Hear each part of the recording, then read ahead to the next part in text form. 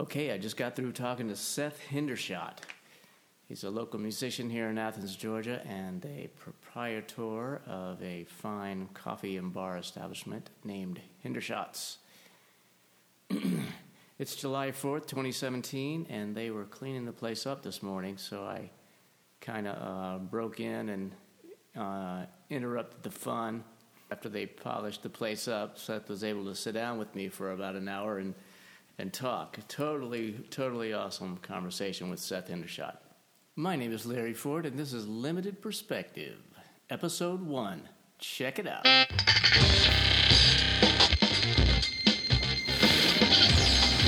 You're so busy, I had to make an appointment to talk to you. Thank you again so much for making the time. My pleasure, man. Yeah. I got a real good view of what it's like behind the scenes. Oh, man. At a bar, a coffee shop. The less glamorous side. Much less glamorous, yeah.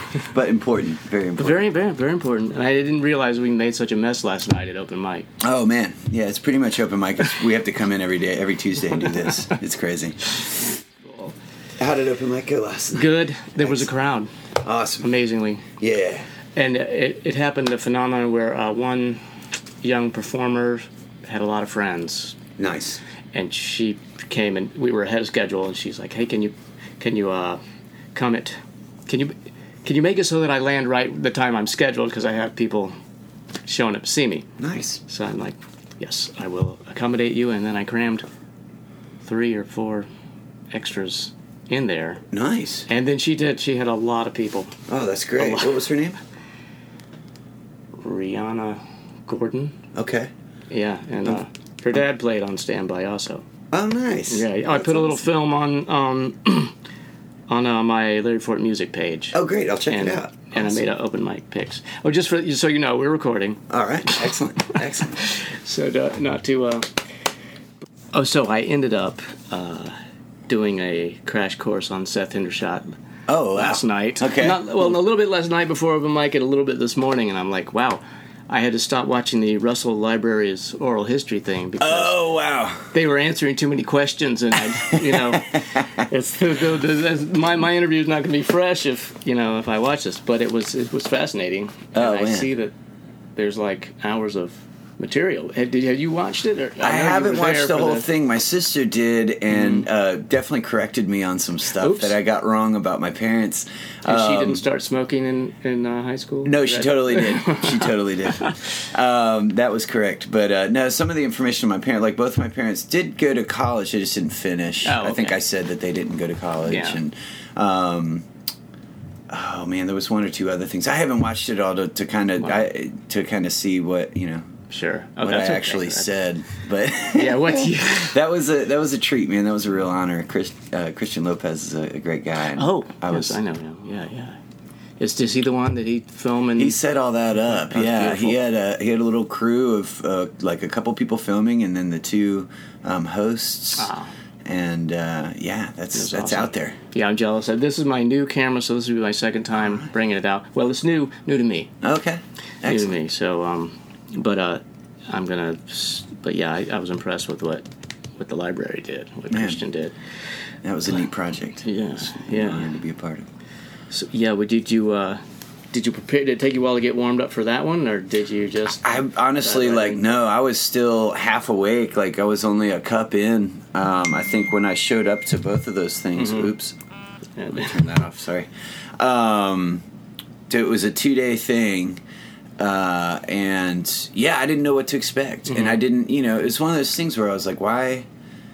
I didn't really understand why I was a part of it. Like, why did they want to talk Yeah, I just, like when the internal you is always like, well, I'm not, interesting enough to be in that or to have, for people to be like, ooh, you're Seth Hendershot, or whatever, which I get sometimes here, and it's funny. I'm always taken aback by that. Well, I'll tell you, that reminds me that I was going to say, this is not entirely true, but I'll simplify it. I'm glad I met you and got to know you as just a person, that sometimes plays a guitar and drums in a band and runs a coffee shop, rather than what I learned when I did my research after I, Googled you. I was like, oh, wow, Randall Bramblett, that's impressive. And this Keshi Bashi, I knew you toured with them, but then when I didn't learn about these bands he played in, and I was like impressed with both those two. And then I had heard the name Fuzzy Sprouts because my brother was around Athens at the time. Oh, nice. And I think he maybe roomed with Tim for a while. Oh, cool. So I looked at them, I'm like, damn, that's good. Larry, where I was in town, I just didn't get out, I didn't get out much. So yeah. So I was very impressed. So thanks, man. Yeah. What's I'll make you repeat some of the stuff I heard. Sure. Not word for word, but I'll ask some similar questions. So okay. I'll just start with music. Like, what sparked you to what about music piqued your interest, and I guess what made you think I'm going to do that? And I think this is probably true for a lot of musicians and artists in general. Or really anybody that picks a path, or a path picks them. Maybe. Mm-hmm. I was just fascinated with music, super young. You hear most of the time when mm-hmm. people are interviewed and they're like, "Oh, I started at a very early age," and that it sounds cliche, but it certainly was true for me. I just didn't understand why everybody didn't want to do it. Mm-hmm. I was just like, "This is awesome! This is amazing!" Mm-hmm. I was listening to Beach Boys records that my dad had. We were brought up super strict Assembly of God Christian mm-hmm. In the town I lived in New Jersey, and so exposure to secular music was pretty rare. So it was really easygoing stuff like Beach Boys and Richie Valens and stuff like that. Mm-hmm. And my dad had a ton of records. He was an old hippie.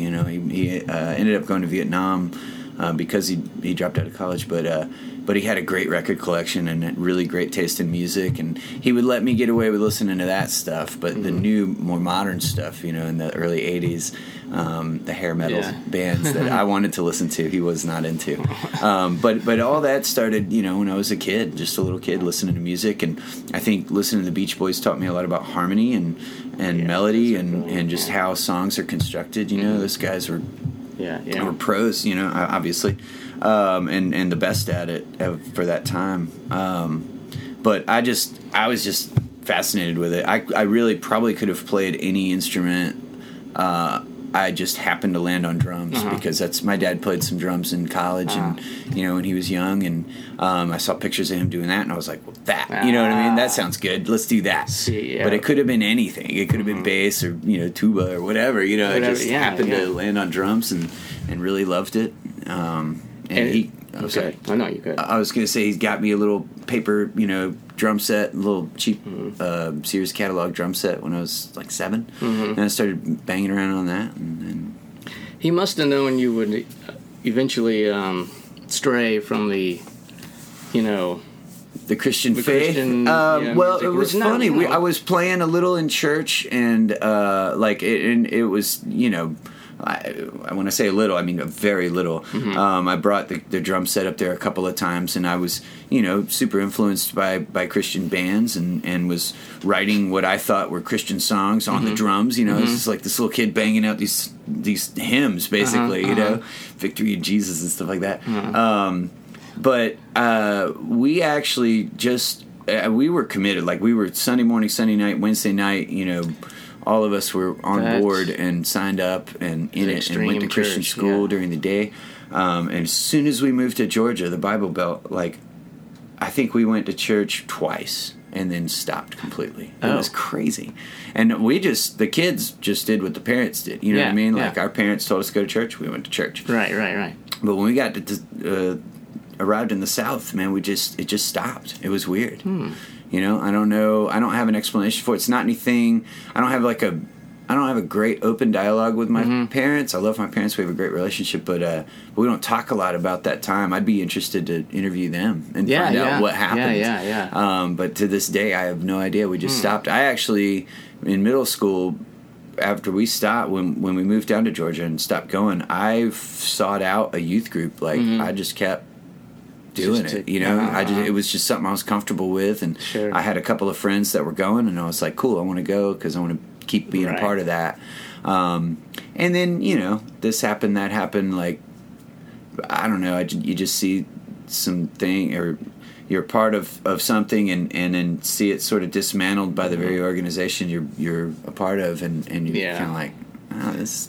Yeah, I think I don't know. know. It turned me off. I mean, there's good and bad in everything, Right. You know, Absolutely. And for instance, the youth group. I think once you understand what a community is like, you know, if you're peer people like you know, it's from my estimation, it's like awesome to get together and do things together. Yeah. Regardless of whether it's under the administration of the church, or you know, Yeah, or marching band, or you know, whatever. Yeah, Like yeah, I've always been drawn to the group thing. You know, Mm-hmm. I like being a part of the group, and I like being you know, involved, and you know, just participating. yeah. Oh, which now that makes me think of Camp Amped, because I know you were involved in that, and I know Yeah.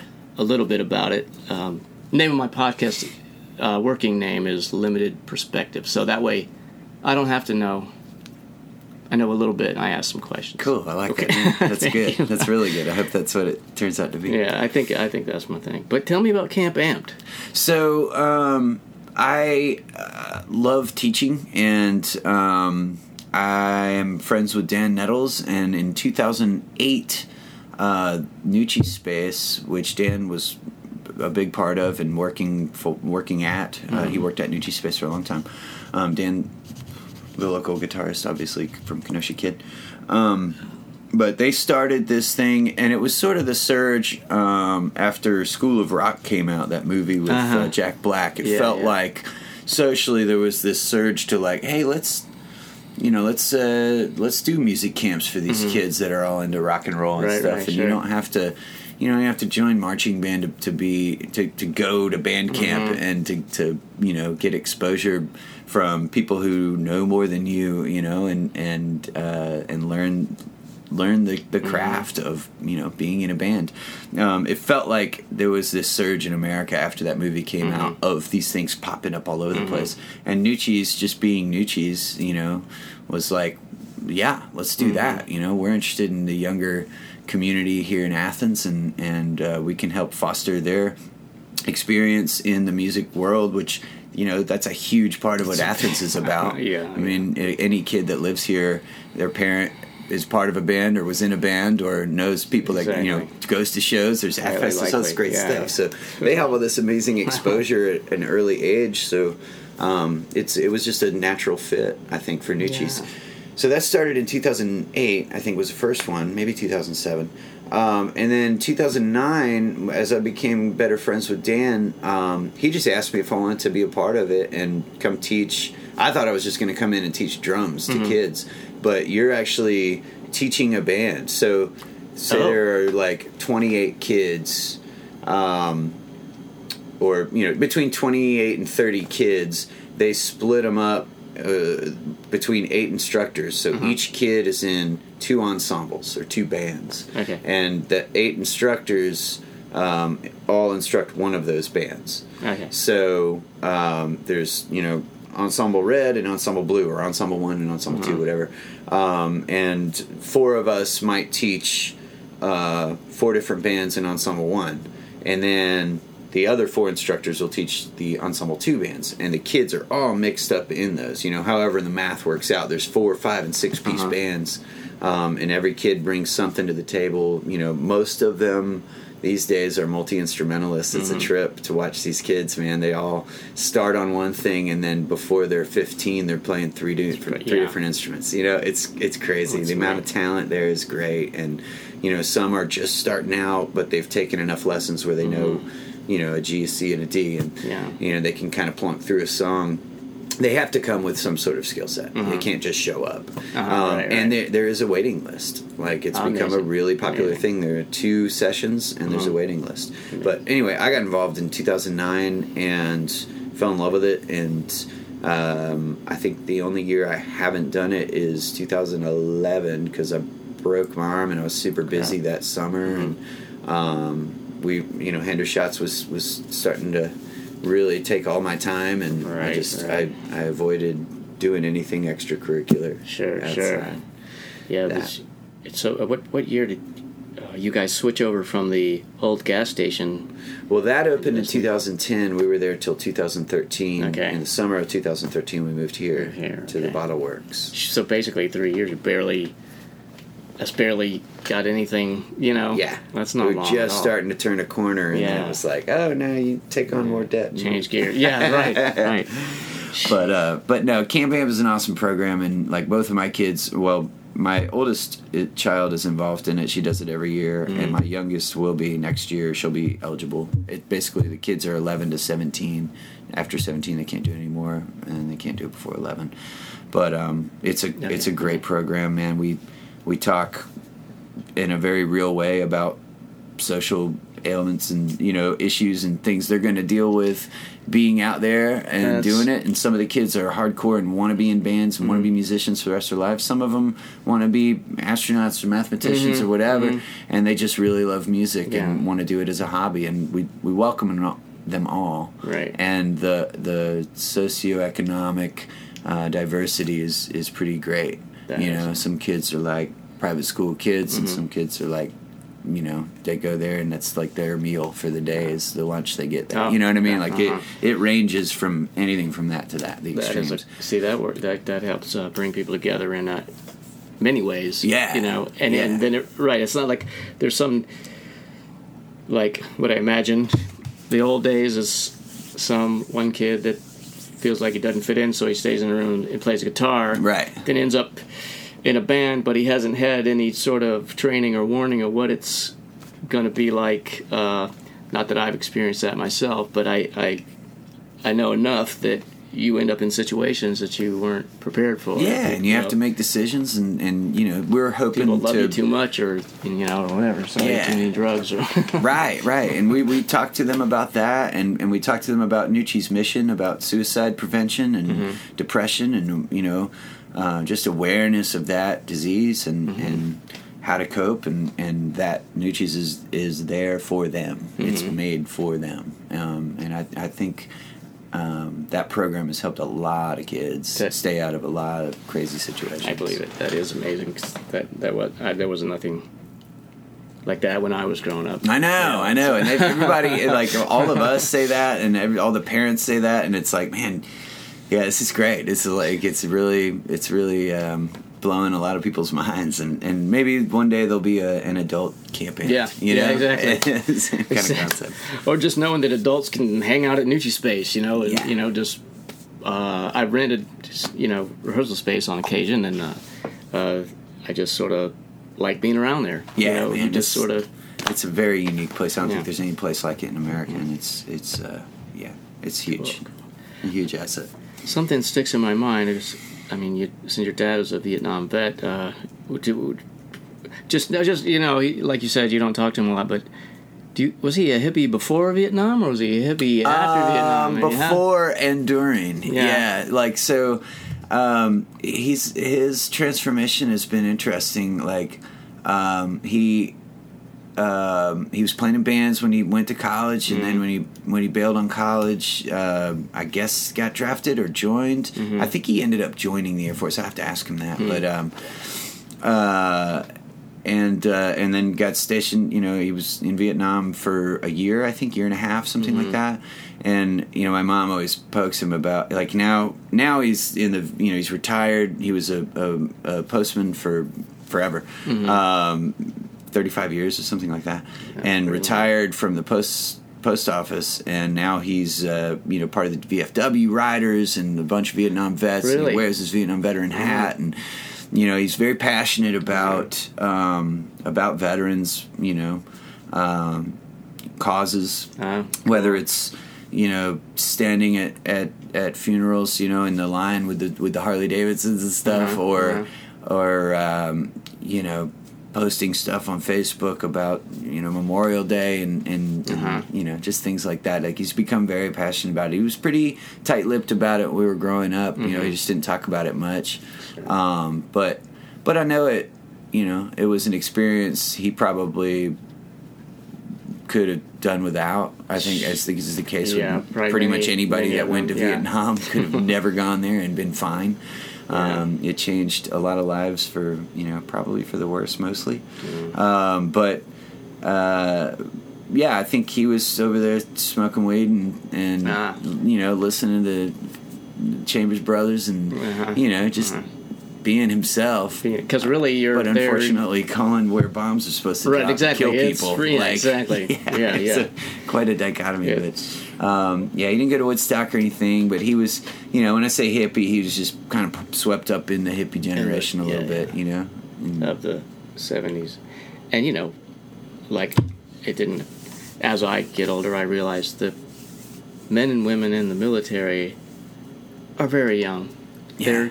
They're kids. I remember my mom used to say that they're so young, and I was like, well, no, they're not. But that, when I was a teenager. Yeah, you're like, they're older than me, man. They're like adults. Yeah. So, but they really are kids and babies, man. They just want to freaking have fun, do it, I mean, everyone wants to do their job, but it's easier if it's not in a war. Yeah. It's crazy. And, these days, Dad's, pretty staunch conservative and, says some things that I'm just always like, wow, man, this is not... I don't think you're the same person you were, and maybe I'll change when I get to his age. Oh, you say your dad's gotten kind of conservative? Oh, okay. Pretty conservative. Okay. I mean, he's still fun. He's still, right. still fun to be around him. But we just, we don't talk politics. Right. At all. Sometimes, sometimes you're better. If he does, he's needling and he wants a reaction. And he's right. And I'm just like, nope. And sometimes I'll give in and Well, yes, there's irresistible. I'm fortunate that with my dad we share politics. Nice. And he was in the Navy just before Vietnam and right after Korea. Oh, wow. He avoided any serious conflict. They may have been on some submarine spy missions. Sure. With the old diesel fuel submarines. Wow. But that's all I get is a few stories, and fortunately he avoided any major conflict. Wow. Most life-threatening situations. Let's see. Since I've met you, according to Facebook, you've been to Japan with Kashi Bashi and all over the country with Randall Bramlett. And I became a big fan of the Old School Trio when I happened into Shots one time. I was just like, wow, what? How I haven't come in here earlier? It's like there's actually that. Of course, the Fuzzy Sprouts. I'm a new fan to them. It's a little bit late, but. I wish there was more stuff out there. That band was funny, man. We had a great time. Mm-hmm. It was a really, really great band, and we toured up and down the East Coast and had a great time together. Played mostly empty places, unless we were supporting a local band. That band just never. The rubber never really hit the road. We could kill at the theater. We'd fill it up, but we just couldn't make it happen on the road. But it was a time, it was right before the video generation, the YouTube world, and so there's just so little material out there. Unfortunately, there's a couple of naked band pics where, desperate for audience members, we just took off all our clothes and played naked. I did see what I think is a reunion performance where... mostly naked. The George Theater. Yeah. That was fun. Yeah, that was. We did do some underwear in that one. We're all dads now, so we had to be a little more conservative. But we so definitely you're came out in our already. Put on your clothes. A grown man should wear his pants. Yeah, at least wear your underwear on stage.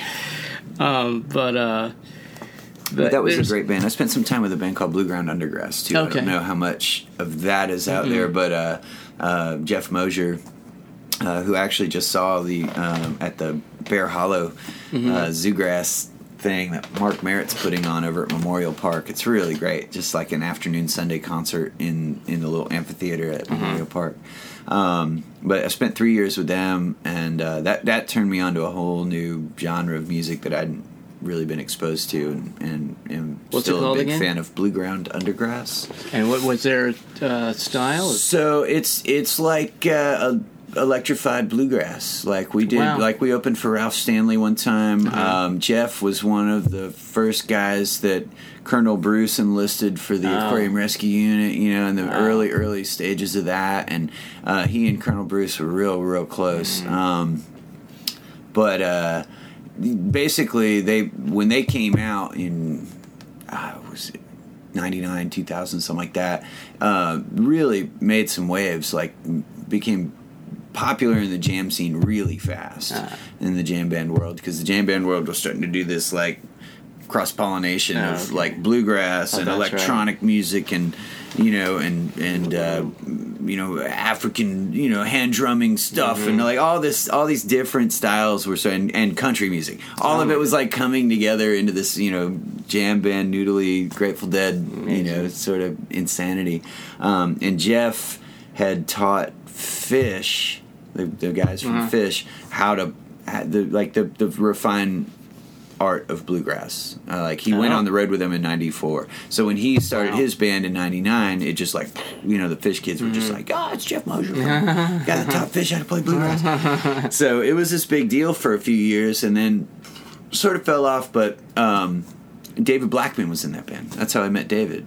Okay. David, this renowned fiddler. No, you. I have to remind you. Sadly, I don't know. I'm not very. Oh no! I'm not up on things. Great. There's so many. There's like a lot of names that I've heard, and I feel like I'm catching up. Like for instance, I like researching ahead of time for this interview. I realized that I just got a quick little lesson on Athens music. Like I know a little bit because I hung around with my brother a little bit when he was here. And then, right. But I really just came out of a hole and started participating in open mic and started paying attention again. So nice. So yeah, you can. Well, Blackman's one to know, man. He's actually really good friends with Christian Lopez, who I did that last night before. But David's a fiddler and mandolin player. He played mandolin and fiddle for Jerry Reed. Oh wow! Country music, great Jerry Reed. And then he was on the first Widespread Panic album. And then did their whole first tour. And he had this terrible accident and broke his neck. Crap. And he was, not paralyzed, but I mean he was handicapped for a long time, and had a bout with painkillers and got through that and got on the clean train and was doing great and rehabilitating and got his strength back, and was walking around but still carrying a lot of pain, and he is still active. He's still playing. He's not, his health is declining a little. He's having a hard time right now, so we're all like, rooting for him. I have some good friends that are really close with him that go see him often. I don't see him as much as I should, but when I do get to see him, it's a treat. But he was in Blue Ground Undergrass playing fiddle, and he taught me a ton. He's one of the smartest people I've ever met. Like, just really, really cool guy. Cool. A really awesome guy. Are you gonna schedule him here at Hendershots?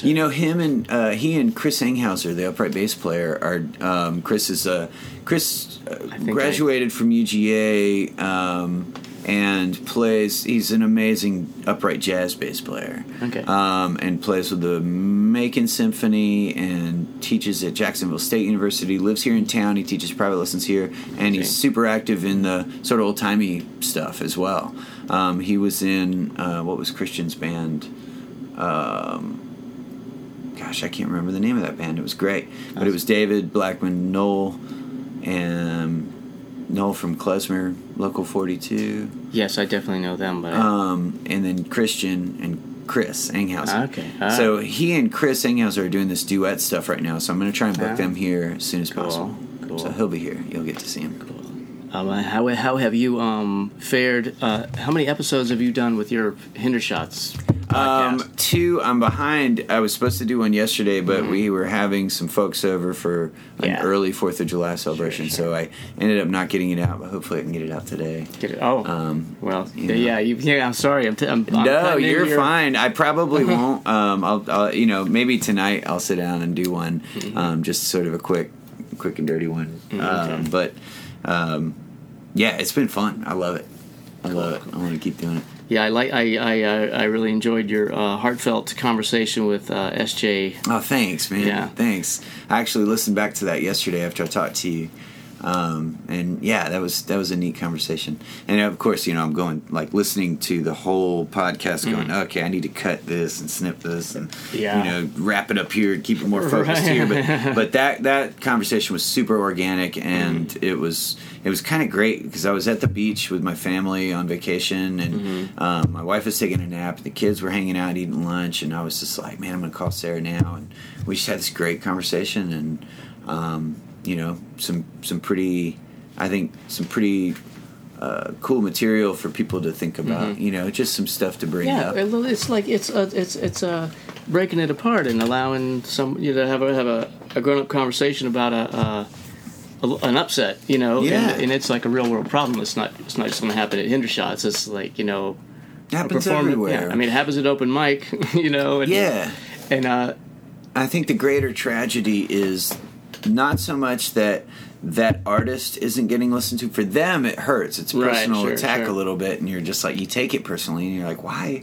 Yeah. Why are they leaving? I get that way when I play with, different bands at different venues. Like maybe there's TVs at the venue, and they don't turn them off, and I'm just like, why? Why are you doing that? That is, but I think it's wrong. tragedy, and the greater tragedy is that people don't care. Like it's just we've become so sort of complacent and desensitized to that input constantly coming in, and it's just kind of sad to watch. It's like this, and I'm part of it. Like I do it. I get mad at myself because I get sucked in, and I start watching I'm looking at the TV, and it's just like, when can we break away from that a little bit? Not that TV's bad; it's fine. I watch it at night with my wife. It's how do you use it? It's like it used to be that maybe a bar had one TV. It had TV. 16, 17, I don't know, small. Yeah, a little TV. Box in the back, and you turn on the local sports game. A couple of guys want to watch the game, they go sit by the TV and watch it. Now, you go to some restaurants today, and you can't, let's find a table where I can sit where I'm not facing the TV screen. It's like, you don't. You can't find Maybe one. You can, There's 80 TVs. There's one's going to be in the corner of your eye somewhere, or right, because they're all 60, 70 inches, and they're huge, and they're just everywhere. It's just gotten. I think the greater, the deeper message of that conversation with Sarah J was just like, why can't people just come and have an experience with, live in this moment, not have to have all this outside influence, or, I mean, there's no TVs here. It wasn't like that. Wasn't the problem. The problem was people were just so. They're not paying attention, just not being here. I mean, there's something. What it made when I was listening to you guys talk. I mean, I felt I had had several thoughts, but I like it when it's not me, and you do have a tendency to want to shout it. It has to be a creative way to command their attention so that you don't chase them away. But I was aware that it was Athfest, right? So it could be that they're just like, let's go in here and party, and maybe they just couldn't stop talking. And the irony there is Athfest is like a music festival. Yeah, I know. It's steeped in that.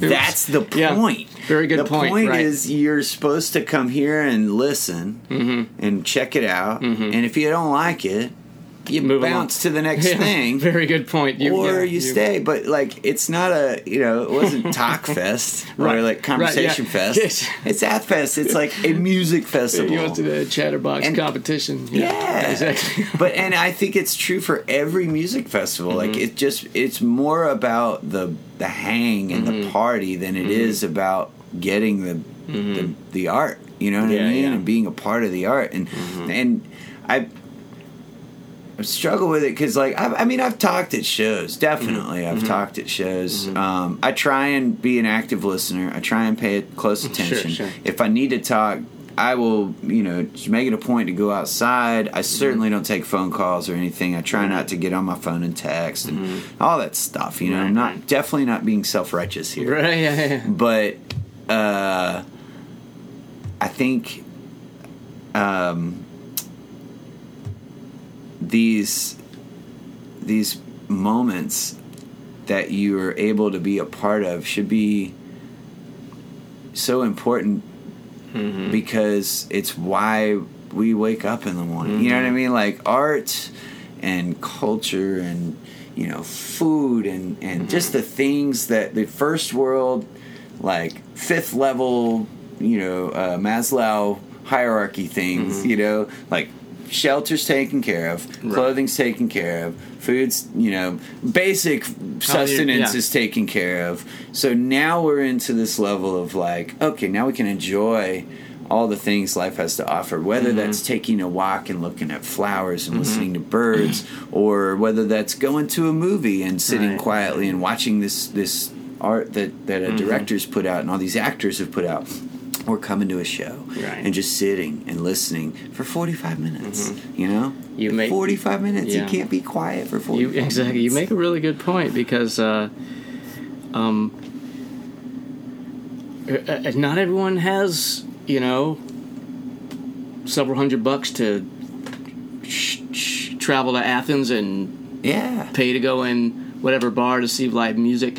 You know, go in there and appreciate it, and you know, be respectful and keep your communications short. Or go to the bar with 80 TVs and watch whatever game you want to watch and talk to your buddies. Exactly. That's fine. There's bars for that. Yeah. You know, this place is a sacred place. Like, as are any music venues in town. Like, it's a place to go engage in music and entertainment. You know, whether it's comedy or live music or, you know, spoken word poetry or whatever it is, like, just be there and shut up. Exactly. Like, and just, or don't. Yeah, exactly. I had you know, I want to make it a little bit about me. That last night at open mic, some friends, you know, not super close, but some friends showed up who were frequenting open mic and like, oh yeah, we're gonna go outside, but we'll be back for open mic, you know, they assured me. And then, you know, of course, I do my little bit at the beginning to start the show. And they were outside talking, which is totally fine, because they went outside to talk. But I was like, hey, what about me? Open mic means I perform too, you know, what about me? Yeah. But that's an example of, they knew they were needing to catch up, so they just went outside. Took it outside. You know. That's respectful. Right. Yeah, that's the way to do it. Yeah. It's a thing. It's a, you know, and I could make another conversation. I want you to share a little bit of experience of being with one or two of these bands on the road. You know, well, the two big ones now are Randall Bramlett Band and Kishibashi. Randall started calling, of course, right when I opened Hendershots in 2010. Okay. He had a Dynamite band, and they were touring, and then they had a road manager that they were with for a long time, who actually died one weekend when they were on the road. He had a heart attack in the van and died. And I think it shook everybody in the band to a point where it's just, you know, like, everybody just started backing off a little bit. And then his drummer, Jerry, who's a great friend now, and I didn't know him then, but he started having some really crazy health problems with vertigo. Almost incurable vertigo. He still has it. So he was, like, starting to not be able to travel. And a friend of mine, Chris Enghauser, actually was filling in on bass a couple of gigs, and Randall was like, man, you know any drummers in town that could do this gig? And Chris was like, you should call my buddy Seth. And it was right at that time that I had opened Hendershots, and the reason I opened Hendershots is because I was playing weddings and cover band gigs and just this soul-crushing stuff that I did not like. And Randall started calling, like, right after we opened, and I was like, damn. It's amazing that once you make a move to take care of yourself, because that's a pretty bold decision to start a business, you know, rather than 2 years after the economic crash of 2008. Well, yeah. And also, it's a balance, because I mean, apparently been able to pull it off, but it's like you run a business and also put some time into following your art or your dream, you know? Yeah, that's been a challenge, a real challenge, and I've had amazing help, you know, obviously from my wife and family, my brother, our former partners, Justin Robert, who helped out a ton. I mean, like, I there's no way I would have been able to do it without all of them. Exactly. I see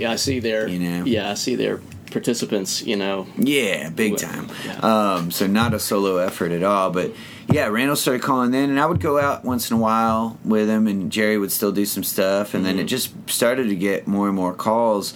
And, you know, granted, like, the shop was paying off loans, so I wasn't making any money at the shop, so, you know, going out with him was a godsend. Like, we needed money. And my wife was just like, had just started her master's program, and you know, was looking down the road to a PhD, so it was going to be a while. She was going to be in school. She's getting student loans, but you know, that's not enough to sustain a family. So I'm trying to hustle and just do what I know how to do. So the Randall thing came right on time, and you know, it was like the best time and the worst time for it to come. Exactly.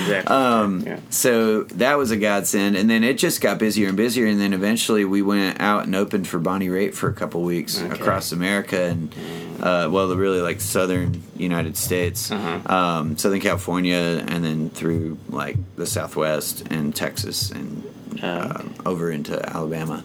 Cool. But that was a really fun 2-week run, and I got to see like this big production. You know, I got to see what that's like. You know? We were in a van; they were in a tour bus, but it was still exciting to see how it actually operates. We ate dinner with her every night, and she was a sweetheart. She was really nice to us. And, Randall would get up and play with her every night, and and then his stuff just started becoming more of a priority for me. Just because, you know, he was putting out great music, and you know, continues to put out great music, and then we moved here, and around that time when we moved here, the coffee bar moved to the new location. Yeah, Hendershot's moved from Oglethorpe Avenue to Prince Avenue, and around that time, Kishibashi was putting out his second album, and his first album was like really well received. Pretty amazing stuff. Yeah, and he was going out doing solo stuff, and then finally with this new record wanted to put together a band, and had asked me, and I was just like, that's an amazing opportunity, because this guy's really like legit. He's killing it. You know, he's writing great material, and he's fun, and I know that there's a tour bus involved, and it would be all over the United States. That could be a really good time. And we talked a bunch, and then finally I landed on, I can't do that, man. There's no way. And then he got Phil Mayer, who was a local drummer at the time. Phil now lives in New York, but Phil's great, man. Young guy, good friend of mine, and good, active member in the music. Was an active member in the music community. So it was a great fit, because he wanted a big gig, and he got it. And so they went out as a 4-piece and supported his record for like a year and a half, almost 2 years, on and off the road. And then Phil moved to New York, and around that time, I started teaching Kay's daughter drum lessons. And she was brilliant kid, man, really awesome kid, and we had some good lessons, and Kay would sit in on the lesson. He would just kind of sit on the couch and watch, and around that time he was recording his newest record, his latest record, and he was flying back and forth to LA, and I was like, man, this guy's flying to LA to do a record, and he told me who he had on the album, and I was like, whoa, these are some hotshot players, like he's got a budget. So I started to realize like what a kind of a big deal he was, and I was like, this is really cool, man, teaching this kid. And then eventually he just called me and was like, look, I know you have a lot going on, but I'd really like it if you'd come out and play drums for this tour, and sent me the record. And I mean, my immediate reaction was like, yes, I'm not going to say no twice to this guy, man. I already told him, kind of told him no once, and I don't want to miss out again. So I went to my wife and told her what the situation was. It was basically a 5-week tour over the whole United States, and in a tour bus, and great venues, 1,500 seater, like George Theater size venues, and a little bit bigger, and amazing. The band was all really great guys, and I was just like, I got to do this. So I talked to Jen, we, discussed it for a while and kind of came to the conclusion that, the money was good, the hang was good, the conditions were all right, and that we could survive, as a couple. And so I went out and did it, and it was not nearly as easy as we suspected it was going to be. Sure. Both,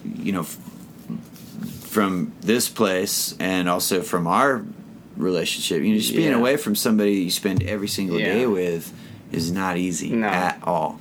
No. And I'm not a wanderer or anything. Like, I'm not girl crazy. I don't try and hunt that out. I'm right, not, but still, I don't do drugs anymore. Right. Like when I was in my 20s or whatever. I'm a much older, wiser person now. I can handle that lifestyle, right. And it's pretty extreme. Like it's fast and crazy. Like it can be if you let it get away. Right. But we ended up having an awesome tour. It was a really great time. But that part of it, like that sort of whole, being without her, right, and certainly her being left here, like it's much easier to leave than it is to be left. Okay, like I guess when she goes on her she goes on her trips to do conferences and stuff. Like first day or two, I'm like, all right. Bachelor time, woo! Let's watch whatever we want and eat, horrible food and just like, hang out. And then about day 2, you're like, I wonder what they're doing. I really miss her and whatever. So I sometimes get like, wait, what do I do? Right. What are we gonna do? Oh, it's just me. I decide what we do. So I can't imagine. She's never gone for 5 weeks, and so I can't imagine about week 3 she really started to come on board and just like. I don't like this at all. We can't function like this. Right. And we, we had a hard time when I got back, like, had a really big sort of come to Jesus fight, you know what I mean? Like, do or die kind of thing, and worked through it, and, I imagine it made your relationship a stronger one. It did. We came out on the other side of it a whole lot better. Yeah, it was pretty great. Awesome. And then, of course, the Japan-Australia tour came up. That was after that. That was after our... Yeah, and I just brought it up like, here's what's going on. Right. And at that point, it was like, well, now we're almost a little financially dependent on that. So it's pretty good. And she, was like, okay, it's 10 days... And it's a part of the world we may never get to see, unless we, start making crazy money or whatever. Because it's tough to get over there. So she was, supportive of that. And I went and did that, and it was amazing. That really is a beautiful part of the world. And then that led to another 4-week tour in April. And we thought we had it licked, and then we were like, no, we don't. So when Josh and I, my brother and I, buying out our partners right around that time, made it all a little more critical. Okay. Everything became like. You mean earning the money, or just being here and just making sure things roll like they're supposed to. Yeah. Okay. Put more pressure on Jen and. Sure. In between all that, I had gone to Europe with Randall for 2 weeks too. So it was a nuts end of 2016. The whole fall was crazy, and so basically, I came back from Japan and Australia knowing the 4-week tour was on the horizon, and just told Kay, like, I don't think after this run, I got to stay home for a while. And he was very cool about it and was like, yeah. Totally get it, and he's married. Also. He's also married with a child, but his take home's probably a little better than mine. Yeah, right. I see. His name's on the marquee, so it's kind of like Yeah, I get it. Yeah, there's but he was very gracious about it, and he is going to do a tour in November without me. He got the drummer from Of Montreal is actually going to fill in on that, and I'll still do one-offs with him, and who knows, down the road I may do another.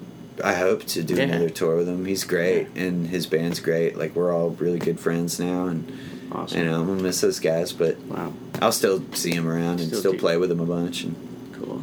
Yeah, it's pretty. I'm impressed with you with kind of putting the balance together. Because I hear a lot of stories of And I think it's not, you have to hear the stories. It's almost like cliche now that the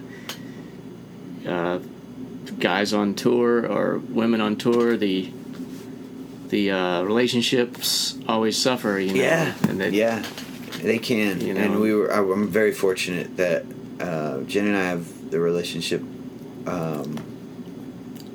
Our relationship is such that we'll fight. Like, we'll definitely throw down. I think but that we'll work happens, to make it work.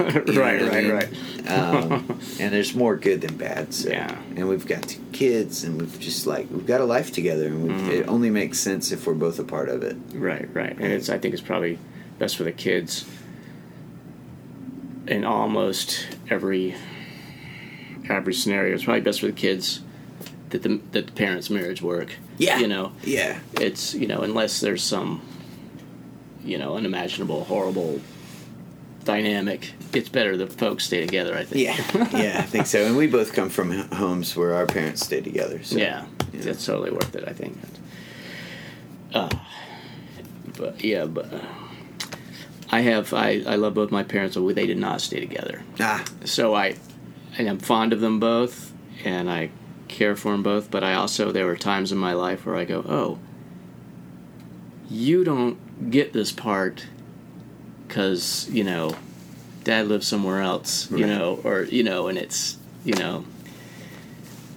because, it's like, what, I don't know exactly what they were dealing with. They're their own personalities, Yeah. So, but so, a kid, maybe it was for the best, maybe I don't know what would have happened otherwise. Yeah. At the time I was like, yeah, I'm glad you're splitting because you always fight. Yeah. And I don't care for my that. life is quieter now. Yeah, exactly. You two are driving me crazy. But then I contemplate later on in life, about what's what. Yeah. But I don't know how much time you have, Seth, because I could. Let's see. Russell, that oral history, Camp Amped, your podcast. Seth Hendershot has a podcast he's doing for the coffee shop bar called Hendershots, right? Shots in the Dark. Shots in the Dark. Right? Yeah, is the name of the podcast. The name of the podcast. Yeah. Okay, awesome. So check it out. And Thank you. And little plug. Yeah, a little plug. And so I wanna touch base with you on occasion and share podcast notes. Yeah, definitely, definitely. I know everyone's doing it, and I have to say I didn't want to say this on my first podcast, but I am a fan of Mark Maron. Do you ever listen to WTF? Yeah, I have listened to Mark Maron a little bit. Yeah, I'm more of a Gimlet Media guy. Oh, well, right I better write that down. Gimlet Media, yeah, man. Anything they put out is worth listening to. Okay, I'll check it out. Really great stuff. But everybody's doing not everybody, but it's become a thing where a lot of people are doing it. I love it. And there's a reason everyone's doing it, because it's a great way to share information, or just to get it's a cool medium, man. It's like it's better than audiobook because that's got a beginning and end. I don't know, podcasts just seem to be sort of open-ended, and they can keep going or they can just stop and go away. It's long form. I mean, my general philosophy going into this was either keep it interesting or keep it short. Right. So I don't know which I've done today. That's what editing's for. Yeah, exactly. So, hopefully, I'm hoping to, not have to edit. But, I mean, anyway, that I was, I guess I listened to Mark enough so I feel Mark's my first name basis. Nice. But I'm not. Yeah, he's my friend. But, sometimes there's comments, and they're not rude about it, but they do sort of allude to the fact that everyone wants to do a podcast now, Sure. When he talks about it. And he I think has influenced a lot of people to try the podcast. Yeah. Maybe I'm one. Yeah, man. Well, some people do one or two, and then you're just kind of like, man. That's what I'm hoping not to do, because I've only done 2 at this point, and I could very easily not do a third one. Right. I just want to really bad, I think it's worth it, because you... I feel like I have. I wrote some names down. I was like, wow, there's a lot of people that are interesting.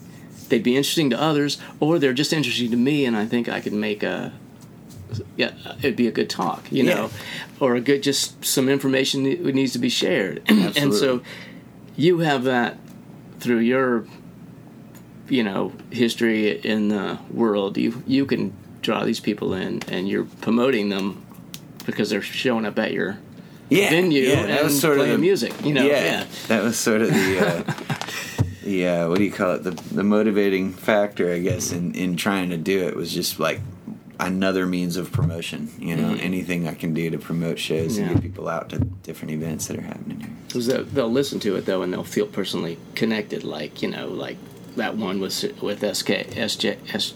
Mm-hmm. Yeah, SJ. SJ. You was like, well, then, you know, there's a club owner. He cares about the performers. You know, he's not. You know. Oh, and by the way, I will another plug for your place. Good sound system. You know, thank you. Everyone loves the open mic, and I think it's true that not very many open mics have, you know, a sound guy and like a mic for the voice and the guitar. That's crazy to me. You know, that's not like a stand's not broken. You know. Yeah. I mean, maybe crazy. I'm partial because I spend a lot of time here, but I think it's good venue for music. Thank you, man. Thank you very much. And we probably should end on that note, Okay. and then pick this up another time. Yeah, man. Seth Hendershot, thank you so much. Thank you, sir. For this interview. Pleasure. Been a Real pleasure.